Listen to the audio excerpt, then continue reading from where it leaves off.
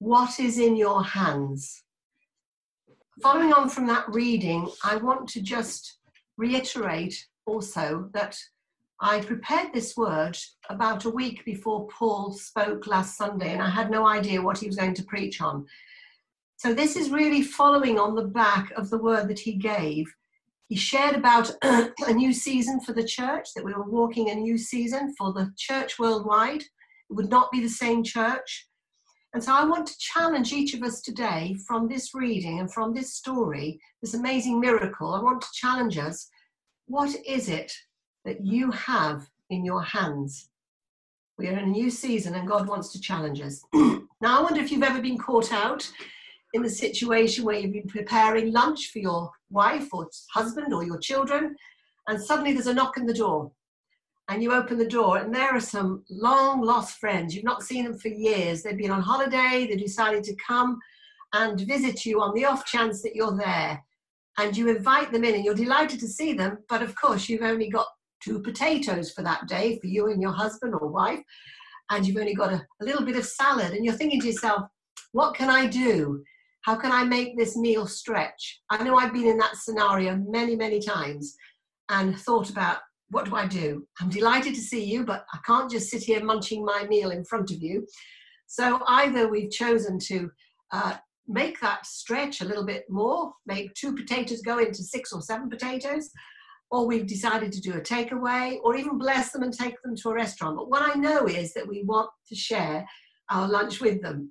That's really where we are. And I guess you've been in the same position. So this is a similar picture here of what's been happening in John chapter 6. Jesus was preaching to the crowds in the open air. Vast people followed him because the Bible says they followed him because they saw the signs he performed by healing the sick. So he drew a crowd wherever he went in the open air. And at the same time, he was able to minister the gospel to them on those occasions. So his mission from a tender age was to preach the gospel, to let people know who he was and he'd come to redeem them. He wanted to do the work of his heavenly Father. So in this setting, on the shores of Galilee, here we have this vast crowd. The Bible tells us that there were 5,000 men. That does not count women and children. So there could have been up to another 5,000 with women and children. So this is a vast crowd. And it was obvious to Jesus that this huge crowd who'd been listening to him preach were hungry. And he needed to feed them. He was filled with a tremendous compassion for them, not only spiritually, but for their physical need.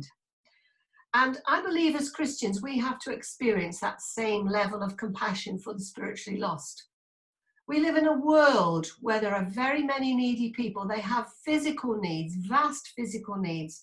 They have great emotional issues that they're dealing with, grappling with every day. And they have spiritual needs. And so we need to learn to meet those needs in Jesus Christ.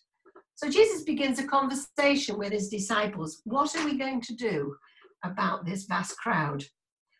And I think the first point I want to bring here is that Jesus is proving and testing the hearts of his disciples. Because when he saw the crowd, he turned to Philip and he said, where shall we buy bread for these people to eat? He drew Philip's attention to the fact that the people were hungry. They were in the open air. They had nowhere to go. There weren't any Tesco's just round the corner. There were no shops. They'd followed him and listened to him for several hours. But he asked Philip this question because he was testing him. He didn't ask him because he didn't know the answer, because Jesus knew the Bible said what he was already going to do. But he wanted to test and prove what was in Philip's heart. What did Philip believe about Jesus? What did he know to be true? Now, Philip had been a disciple right from the start, and he'd seen everything Jesus had done. He'd witnessed miracles. He'd seen the turning of water into the wine. He should have said, Lord, I know that you can provide food where there is none. But he didn't. His answer was a practical one, logical. It excluded any thought of the miraculous. He said, it will take more than half a year's wages to buy enough food for buy enough bread for each one to have a bite. So there was doubt in his mind. He wasn't looking for any supernatural answer here. And I guess Jesus must have thought, how long have I been with you, Philip, and you don't know who I am and what I can do? Now, this is the same disciple who at the moment has got no faith, but later on, he shows tremendous faith because he comes alongside the Ethiopian and he witnesses to him about Jesus and he baptizes him. And Jesus uses him to present the gospel to this man who goes back to his continent. And at one, I believe the gospel message was introduced into Africa through this man. However, at this time, Philip's faith was very small. He didn't seem to believe Jesus could do a miracle. And then Andrew, Peter's brother, comes up and he says, actually, I found somebody here who's got 5 small loaves, 2 fish. But his next comment was, I don't think it'd go very far amongst so many people. Now, Andrew had brought his own brother Peter to the Lord. He was a man of faith. And he was one of the first disciples. But he was already thinking ahead and looking for food because he found this boy. So I wonder if he was canvassing for food. Was he going around the crowd saying, have anybody got any lunch? You know, can we share out any lunch here? But even he doubted at that point that Jesus could feed this crowd. So again, Jesus was testing his heart. He was seeking to prove what he actually believed about him. I think he wanted to involve Philip and Andrew in this miracle that was to follow, but there was a testing and a proving first. And I'm always encouraged when I read that the very people who walked with Jesus, who saw the miracles, they had their own doubts. They did. They actually began to experience doubts about who Jesus really was because they were made of flesh and blood. They felt helpless and inadequate, just like us. So we should not feel condemned at all when our faith seems weak during times of testing. We've just seen a screen while we've been singing of disaster zones. And I said to Paul, we've never had to face anything like that in our lives. But there will be times of testing and they will be different for each of us. And we have to know that the proving and the testing of the Lord in our lives is to make us stronger and to demonstrate his power and his authority through us. And it actually proves, what are we trusting in? Who are we placing our faith in? His purpose is to show us that actually he has the power and authority. And when we put our trust in him, we can achieve a lot. So do you ever experience doubts when you meet people and they've got huge needs they confront you with? Do you ever think, Lord, I can't meet this need? But do you have a vision of what God can do through you, even if your vision seems small? As long as you put your faith in Jesus, then your vision can be realized.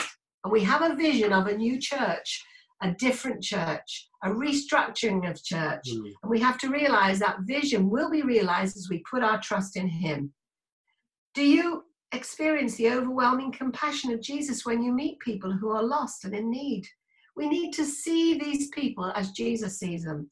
They were lost without spiritual direction, without any spiritual food.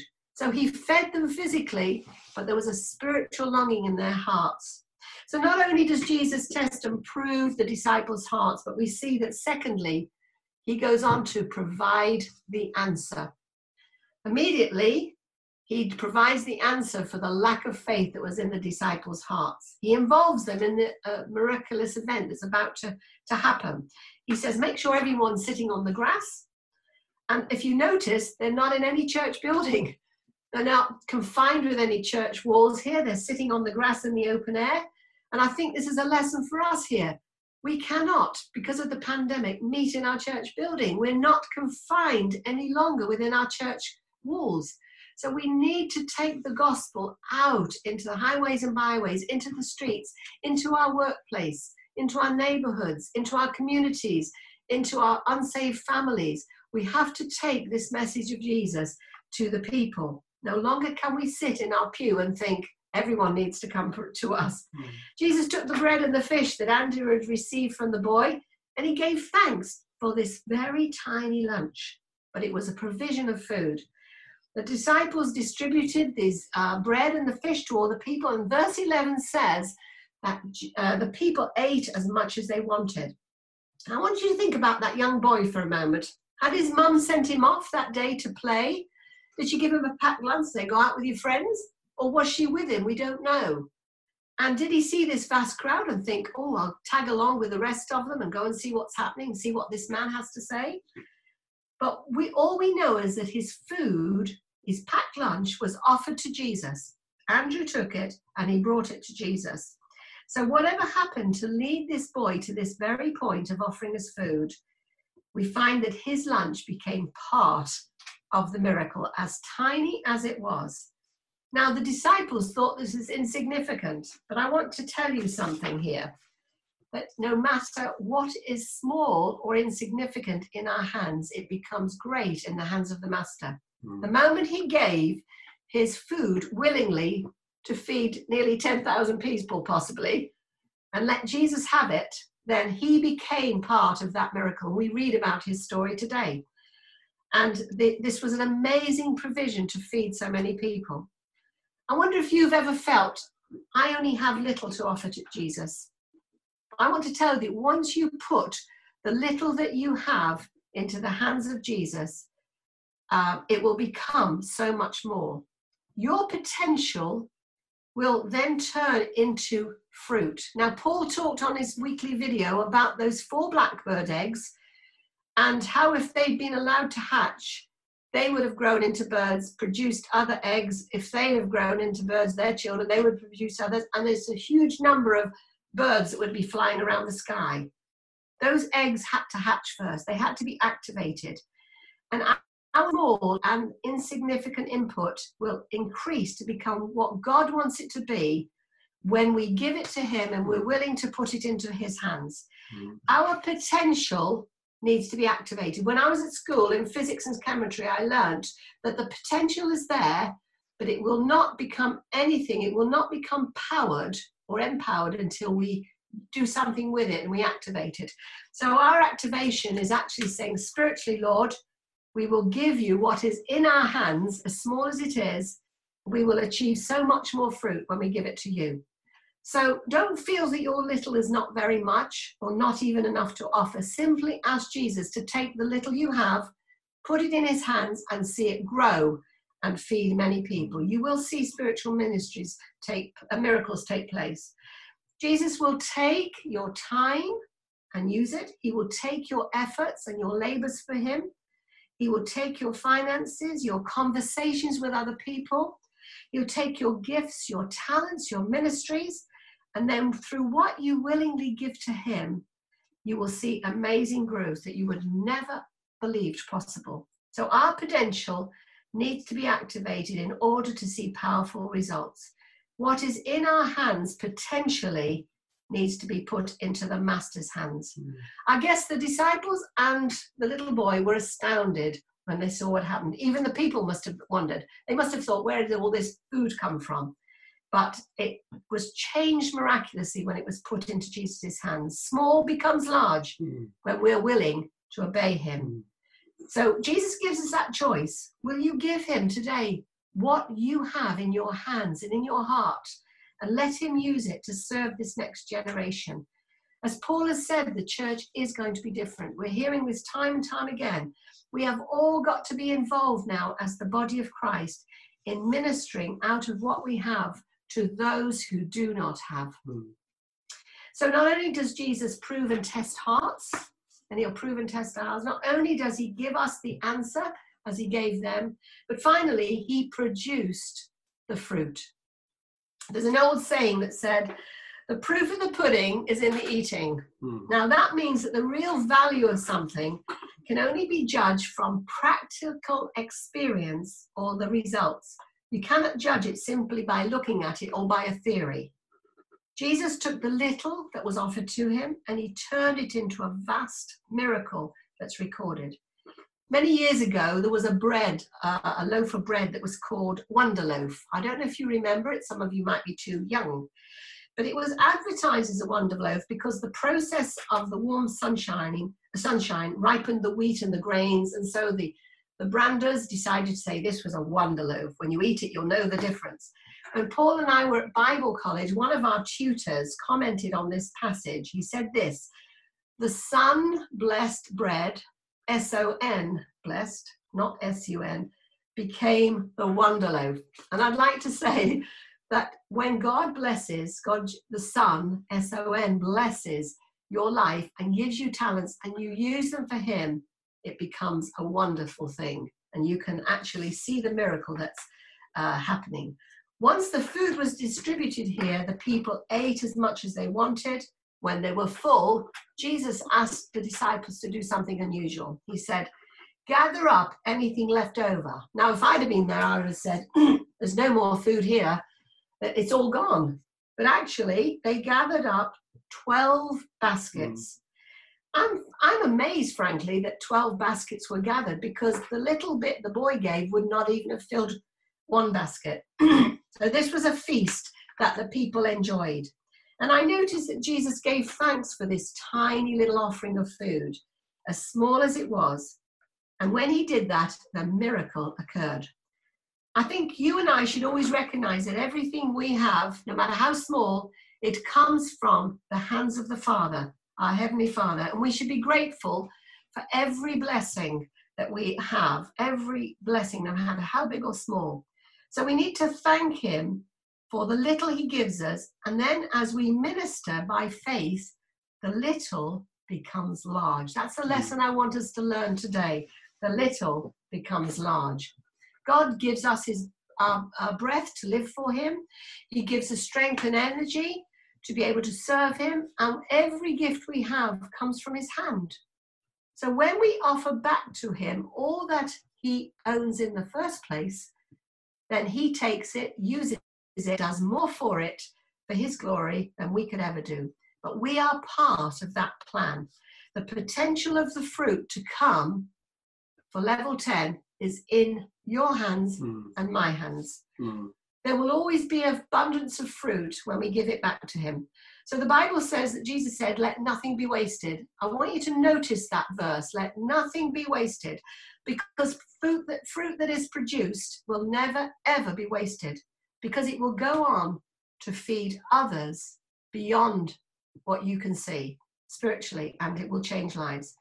I don't know what happened to those 12 baskets of leftovers. Was there one basket for each disciple to take home to his family and their children? We don't know. Did it go on to feed other people? We have no idea, but Jesus wasn't going to allow the leftovers to be wasted. And I want you to understand that other people enjoyed the benefit of the leftovers. When you do something for Jesus and you put your little into his hand, you may only see the initial results, but there will be other fruit to come out of that you know nothing about. So I want you to understand that that day there was an abundance of a feast, and there was an abundance also of leftovers. The leftovers went on to feed others. Please take hold of that and say, Jesus, whatever little I give to you, I don't know where else it's going to go, who else it's going to feed. It's like dropping a pebble into a stream or a river. The ripples go on and on and on and touch other people's lives. So please just be blessed by that, the abundance of the fruit and the abundance of the leftovers. When Jesus speaks and we obey him and share what we have, there will always, always be fruit in evidence and much more fruit to come.